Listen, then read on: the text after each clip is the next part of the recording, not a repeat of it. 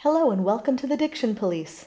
Since the podcast comes out every 2 weeks, on the off weeks we share diction tips, short videos from the Diction Police Special Diction Unit focusing on a specific word or topic in lyric diction.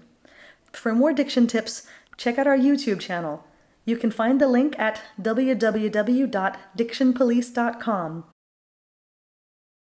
In line 4, the last line of verse 1, we get two initial W's back to back. So we have wearing white. And it's possible, and usually encouraged in lyric diction, to make the WH, the initial WH, an unvoiced W. So we would have wearing white, and it should always be gentle, never wh. That's too much. I've been coaching a lot of English, and I've been saying to people, literally, you put your mouth as though you're about to say ooh, and then just blow air through it. Yeah. As opposed to singing white, you say white. Yes. And even almost I would say that's too much because there's always the danger of it being affected or put on. And I think, again, that doesn't match the conversational style of this set.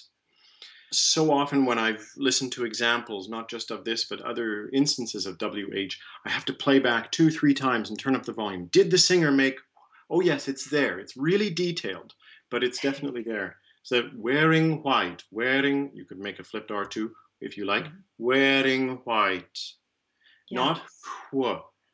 Maybe think of whatever air is residual air in the mouth without summoning up a bunch of air from underneath in the lungs. That would be too much. In fact, I would go so far to say that it's better to make plain old wh than to do wh that's long. Because that, the initial unvoiced WH, has actually disappeared mostly from standard North American English and British English.